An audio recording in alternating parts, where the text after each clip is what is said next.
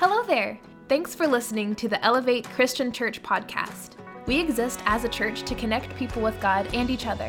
Today's message comes to us from our lead minister and preacher, Kevin Barton. We hope this inspires you, grows you, and challenges you in your faith and your walk with Jesus. Enjoy! We are in week 3 of our series simply entitled Light. And we're just kind of looking at stories in the Bible that involve the subject of light. And so just real quick review, 2 weeks ago, we simply learned that God is light. Not light is God, but God is light, that He is good. His light shines through the darkness. Last week, when we studied Gideon, we learned that you and I don't mean this as an insult, but you and I are just kind of plain, everyday, ordinary people. We're like jars of clay, but we have inside of us the light of God that shines in us and through us. Well, as we continue this series today, today's message is entitled Diminishing Light. Now, to begin, I read a rather disturbing report this week. I follow a group known as the Barna Group. The Barna Group is actually a group that does statistical analysis that deals with churches and church metrics. And Barna has reported this, that since this COVID thing happened, so think way back in March, that 1/3 of practicing evangelicals, and what I mean by practicing, those who go to church on a regular basis, that 1/3 of every congregation didn't come to church because we didn't have church here, didn't watch online, so they have essentially not been churched for 6 months. And the report states that it's been long enough that these people are not coming back. So just think about that for a minute. If you have a church of 300 people, automatically you now have a church of 100 people. 1/3 of your church, of this church, of every church in America, statistically speaking, are not coming back to church. They're not watching online. They have just kind of faded away. In this report, it broke down generations, different generations, and the millennials fared the worst. There are already so many millennials that don't go to church, but 50% of millennials are not coming back. Listen, this is bad news. The American evangelical church just shrank right before our very eyes. The church as a whole is starting to diminish here in America. However, I want to talk to you about that subject, but I want to talk to you on more of a micro level because the church is not the building. The church is the people that come to the building. So I want to talk about your life specifically this morning. And I want to kind of preface it with this question. Is your light for God, in other words, your love for God, to obey God, to love other people and treat them with kindness and to walk with God, is that light diminishing in your life? Are you walking in God's light? So to begin with, let me read to you two passages of Scripture, and I want you to know that both of these passages of Scripture are not written to lost people. They are written to church people like you and I. The first is the Apostle Paul when he writes to the church that he started in the city of Ephesus. He says this in Ephesus 5:8. For at one time you were darkness. It didn't say you walked in darkness. At one time I was darkness. I was a sinner. I was lost, okay? One time you were darkness, but now you are light in the Lord. Walk as children of the light. The second passage is written by the Apostle John to the church. It's 1 John 1:7. He says this, but if we walk in the light as He is in the light, we have fellowship with one another, and the blood of Jesus, His Son, cleanses us from all sin. So we're instructed in both of these passages to walk in the light. And I want to remind you, both of these passages are written to you and I as Christians. They're written to encourage us to continue our walk with God, to stay on the narrow path, to stay in God's goodness, to stay in God's light, and to not go back and walk in darkness. The problem is that there's a large percentage of evangelicals who are walking in darkness. They saw the light, but their light has begun to diminish. They're not letting their light shine. It's not bursting forth. In fact, the opposite is true. Their light, their passion, their zeal for God is more like a flickering light bulb because they have little to no fellowship with God. And so when we kicked this series off 2 weeks ago, I gave you this illustration.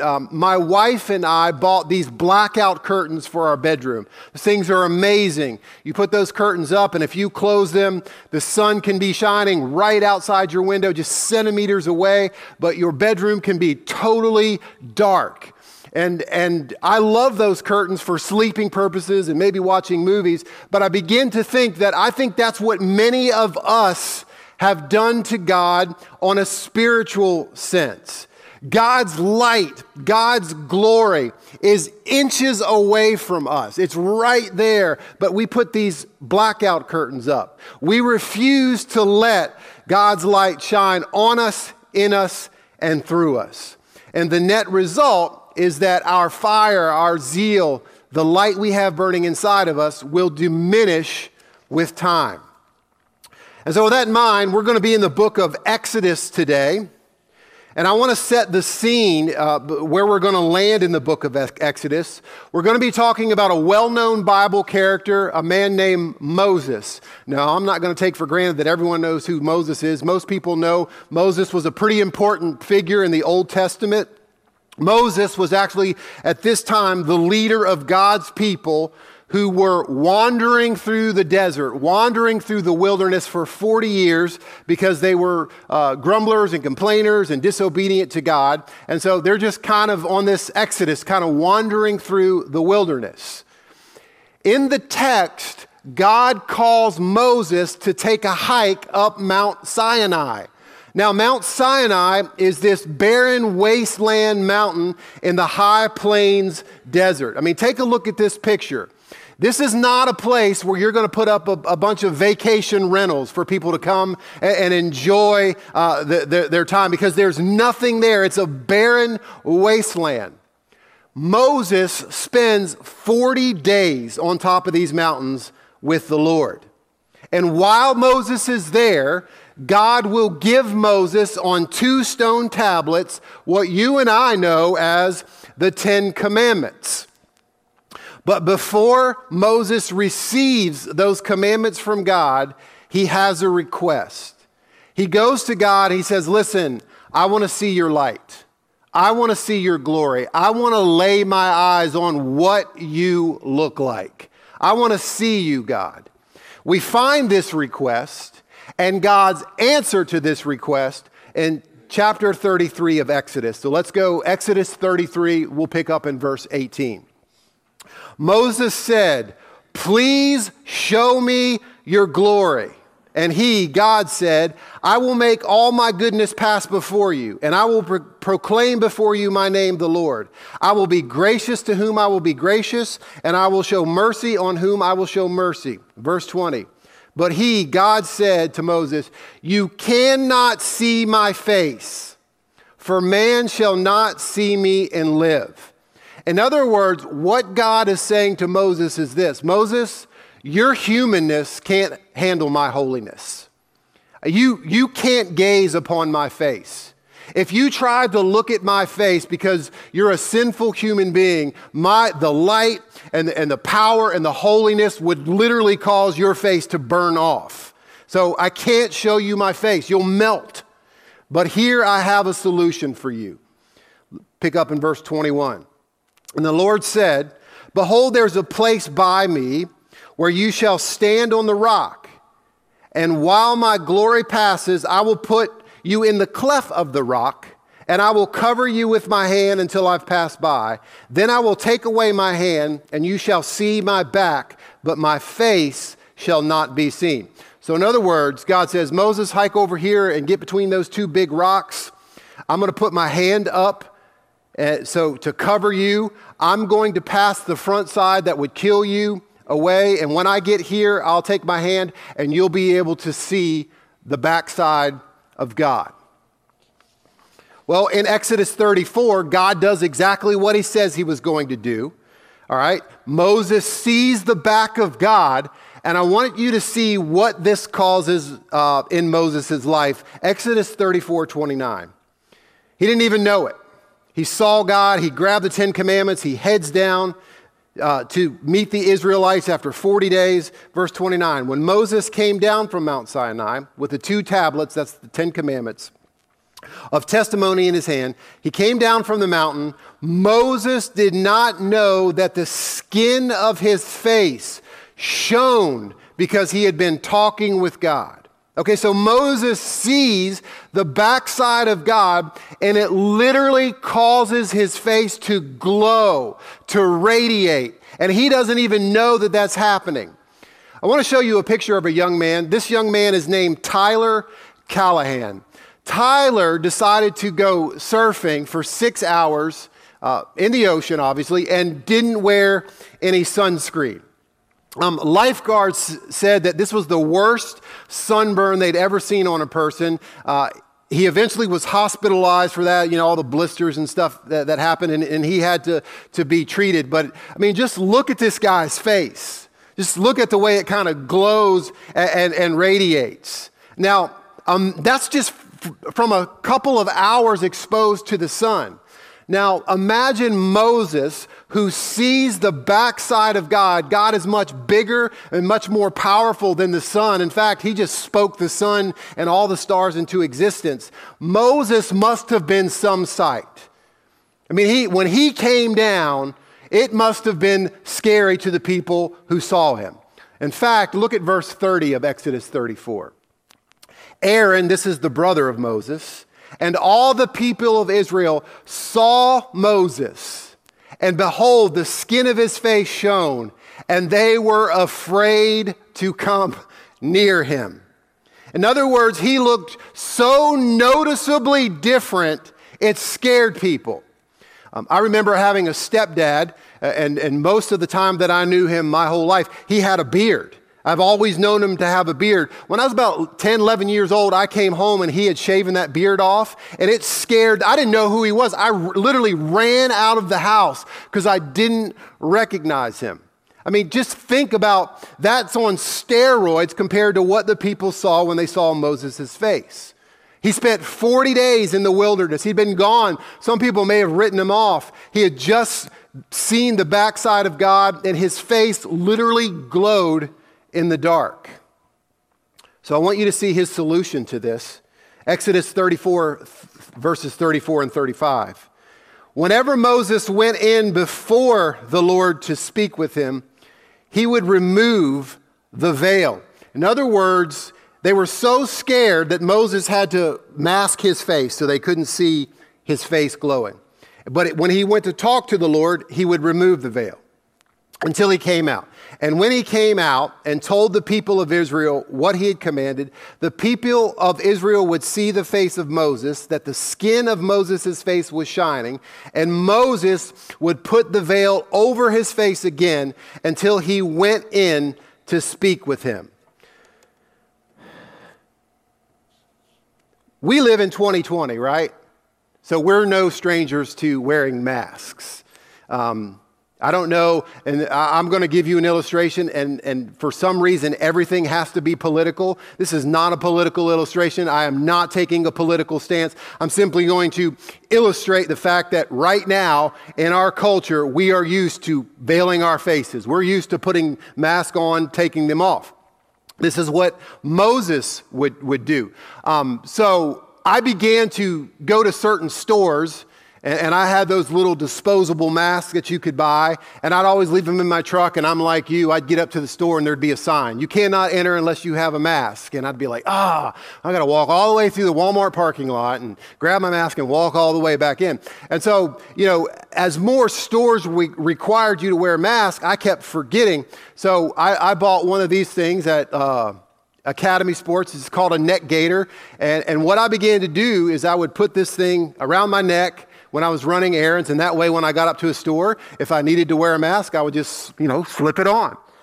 And I would go through and do my shopping. I'm a very claustrophobic person. I would feel like I couldn't breathe. I would try to hurry, get done what I needed to get done. And the first thing I did, as soon as I walked out of Walmart, is probably what you do. I'd pull that thing down and go, whew. I just don't like wearing them. In fact, I was complaining to my wife, Lindy. I was like, I hate wearing masks. I can't breathe. She gave me no compassion. She just looked at me and said, well, if you don't like that, you ought to try wearing a bra every day, right? So, is there an elder in here? Elder check. I still have a job? Okay, right? But so think about this. When Moses was around the Israelite people, he would be masked. He would wear a mask. He would wear a veil. All right. But when he got away from the people, when he got away from the crowds, he'd pull that mask off because God could see through it anyway. And when he went to speak with God, he wouldn't wear a mask. So Moses wearing a mask was on a way different level than us. Now, Scripture tells us that he wore this mask because when he saw the backside of God, when he spent time with God, it would cause his face to glow and radiate. And I used to think that was the only reason that Moses wore that veil or that mask, was simply because the people were afraid. And I think that was the case at first. But like all things, I'm sure they grew accustomed to it. But the Bible tells us that he continued to veil his face. He continued to wear a mask. And the Apostle Paul in the New Testament gives us another reason to why Moses continued to mask his face. And it had nothing to do with COVID-19. However, it was super profound. I want you to see it. It's found in 2 Corinthians chapter 3, verses 12 and 13. Paul says this, "Therefore, since we have such a hope, we are very bold.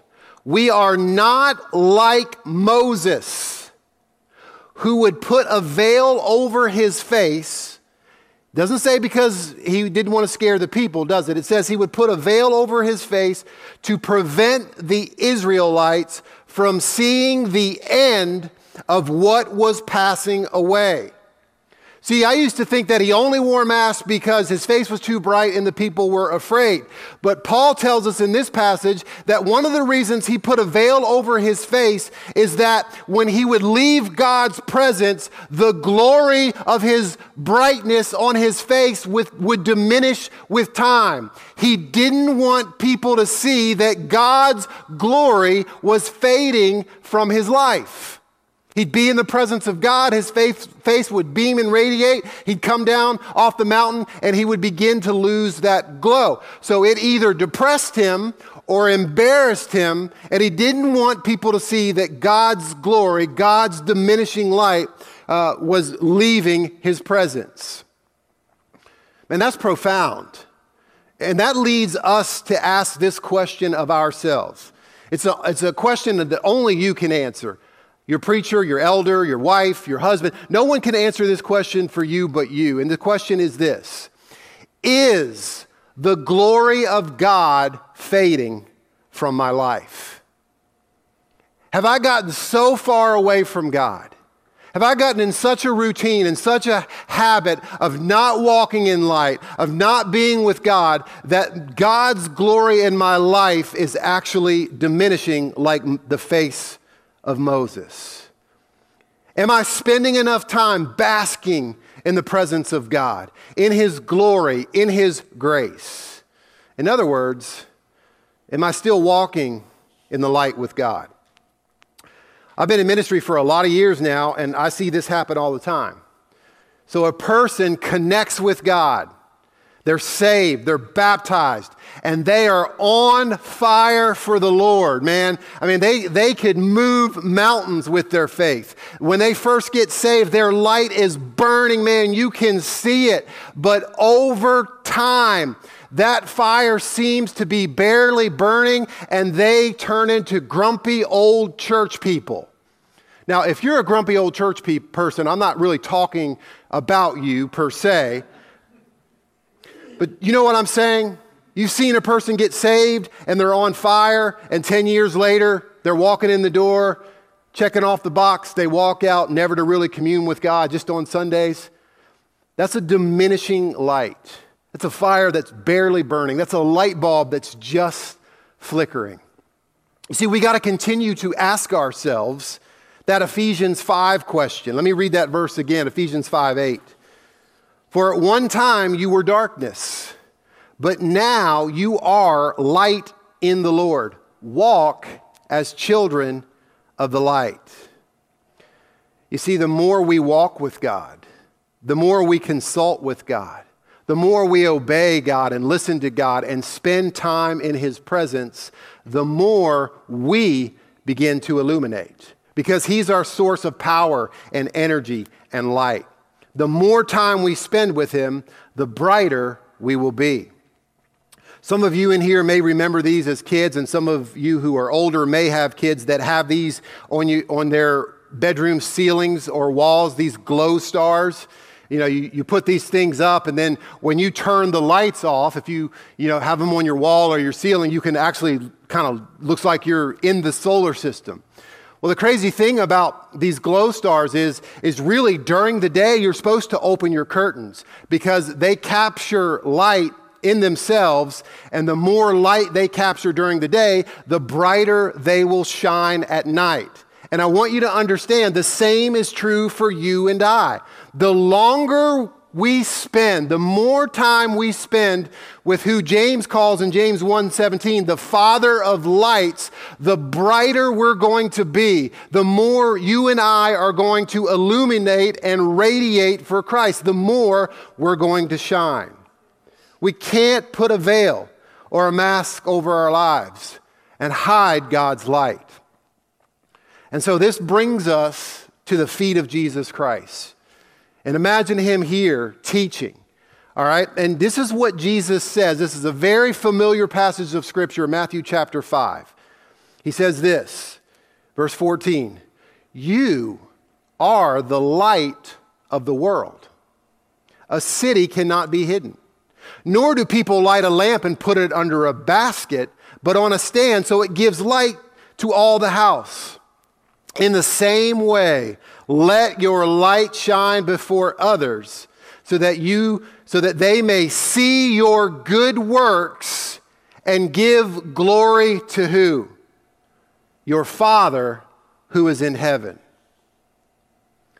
You know, I think there are two main things that block or veil or diminish God's light in our lives and can cause that light not to be seen. Number one is simply our pride. Our pride. This stems from narcissism, selfishness, that it's all about me. I'm kind of the center of the world. It doesn't really matter. The only thing that really matters is what affects me. And so our life is for our own glory, not for God's glory. It's all about me. Pride. The second thing that can veil or block that light in our lives is what the Bible calls the world. Now, don't picture the earth here. When we say the world, we mean worldly philosophy, worldly ideology, worldly teaching, the way, the twisted way that the world thinks. And if we let that and its desires into our hearts, it serves as a veil, blocking out God's light from bursting forth. So before I was a preacher, I was a science teacher, a middle school science teacher. And so I'm going to give you an illustration. I hope it's not too clumsy. I hope we can grasp it here. I want you to think of it this way. Okay, so stay with me. The light of the physical world demonstrates how we should reflect the light of God onto the spiritual world. So let me give you this illustration. Imagine, if you would, in our illustration, that God is the sun. All right, I'm not saying God is the sun, so some YouTuber is going to clip that and say I'm a heretic. I'm not saying that, but for our illustration, God is the sun. He is the source of light. Now imagine yourself, you, as the moon, okay? Now the moon, the only way that we can see the moon is because the sun's light hits the moon and it bounces back and we can see the moon. Without the sun, you wouldn't be able to see the moon. And so our light is not as bright as God's light, but it's reflected. But it's very effective for God's purposes. Now imagine the earth that we live on, this big blue planet. Imagine that as the world. And by the world, I mean lost people, people who are living in darkness. Okay, so God's the sun, you're the moon, and the world is lost people, lost sinners. Okay, so got that in your head? Now think about eclipses for a minute. So you can have either a solar eclipse or a lunar eclipse. In a solar eclipse, the moon, though it's infinitely smaller compared to the sun, positions itself directly between the earth and the sun, blocking the sun's rays so that it can be pitch dark in midday. The sun's still shining bright, but the light is blocked while the moon's on its way. So take a look at this picture. This was taken in Australia on November 13th, 2012 at noon during a solar eclipse. Total darkness in midday. So the moon, or you and I, block out the sun, God's light. Christians can bring attention to themselves instead of directing that attention to God's glory. Remember what Jesus said in the passage we just read, Matthew chapter 5, that people would see our good works and give glory to the Father. Some of you aren't paying attention. I'm just kidding. So some people, and I'm talking church people, want attention. Look at me because I'm talented. Look at me because I'm beautiful. I'm a good businessman, so I should be a good church leader. Look at me, I'm funny. Look at me, I'm all muscled up. Look at me, I'm successful. They want people to focus on them for what they have or for their physical appearance. In other words, hear me. They want people to focus on them, not Christ in them. And even though we're small, like the moon, we can still come between the world and God and block the glory of God from being seen in those whom we could illuminate with His truth. And so instead of reflecting God's glory unto the world, we're in the way bringing darkness, the darkness associated with our pride instead. That's not what Jesus had in mind when He told us to let our light shine, that we get in the center, that we get in the way with our selfishness. Now think about a lunar eclipse. These aren't as fascinating because we don't live on the moon. But in a lunar eclipse, this happens when the earth blocks the sun's rays from reaching the moon. Okay, and so although the earth is smaller than the sun, it can completely darken the moon when it moves between the moon and the sun. Okay, that's a lunar eclipse. So think about this on a spiritual level. When we let the world get between us and our source of light, God, everything goes dark. Light diminishes. Our light diminishes. Our source of light is gone. You see, we can be so obsessed with things of this world, money, entertainment, sports, pleasure, work, that we have little time to be in the presence of God and be enlightened by His word, which is a light to our path, that we may shine for others. In Mark chapter 4, Jesus has that famous sermon where He's talking about the parable of the sower and the different soils. And in verse 19, He says that the cares of the world and the deceitfulness of gathering riches choke out the word of God in our lives. It's like putting up blackout curtains. God's light can't come through. You know, I think a lot of us are more like Moses than we realized. We do exactly what Jesus tells us not to do. Go back to Matthew 5:14 and 15 as we wind this down. He says, "You're the light of the world. A city on a hill cannot be hidden, nor do people light a lamp and put it under a basket." You know, I think a lot of people wear masks. We come to church and, "Hey, brother, how you doing? God is good all the time." But when we get out in the world, we know our own heart. We know our disconnect from God. And so we don't want to talk to anyone about God. We're embarrassed, and so we throw up this veil. And people don't even know that we're Christians because we're ashamed or we're embarrassed by our own behavior, blocking out God's light. We hide the very light we're to reflect, either by our own pride or because we've let the world into our hearts. So the message is very simple this morning as we conclude. Pull off the veil. Let your light shine. You and I were created to reflect the light of Jesus from being illuminated within us and by being in God's presence. Just like a glow star, the more time we spend with God, the closer we are to the light, the more brightly we will reflect that light. The more time we spend with the Father, the more we reflect His light, the less, obviously, the less. So it begs us to ask a few questions of ourselves, and we're going to tackle some of these next week. Am I continually feeding the light within by being in God's presence, by being in the Word? I'm going to dispel some myths about what being in the Word means, because that's like a church phrase. Got to be in the Word. We'll talk about exactly what that looks like. It looks far different than maybe some of you think. But am I feeding myself with God's light? Am I letting Him transform me? Am I removing things in my life, things of the world, bad habits, attitudes, thoughts that inhibit the light from shining? Am I embarrassed about my faith? Am I hiding my faith under a bushel or under a veil instead of giving light to others? Friends, let us remove anything from our lives that inhibits the full glory of God from being reflected onto the dark world. And let's let God illuminate us on the inside and before other people. In other words, let's do what Jesus said to do. Pull the veil down and let our light shine to a dark, broken world. We hope you enjoyed listening to our podcast today. If you'd like to learn more about Elevate or partner with us in what God is doing here, check out our website at elevatecc.com. Until next time, God bless you, and thanks again.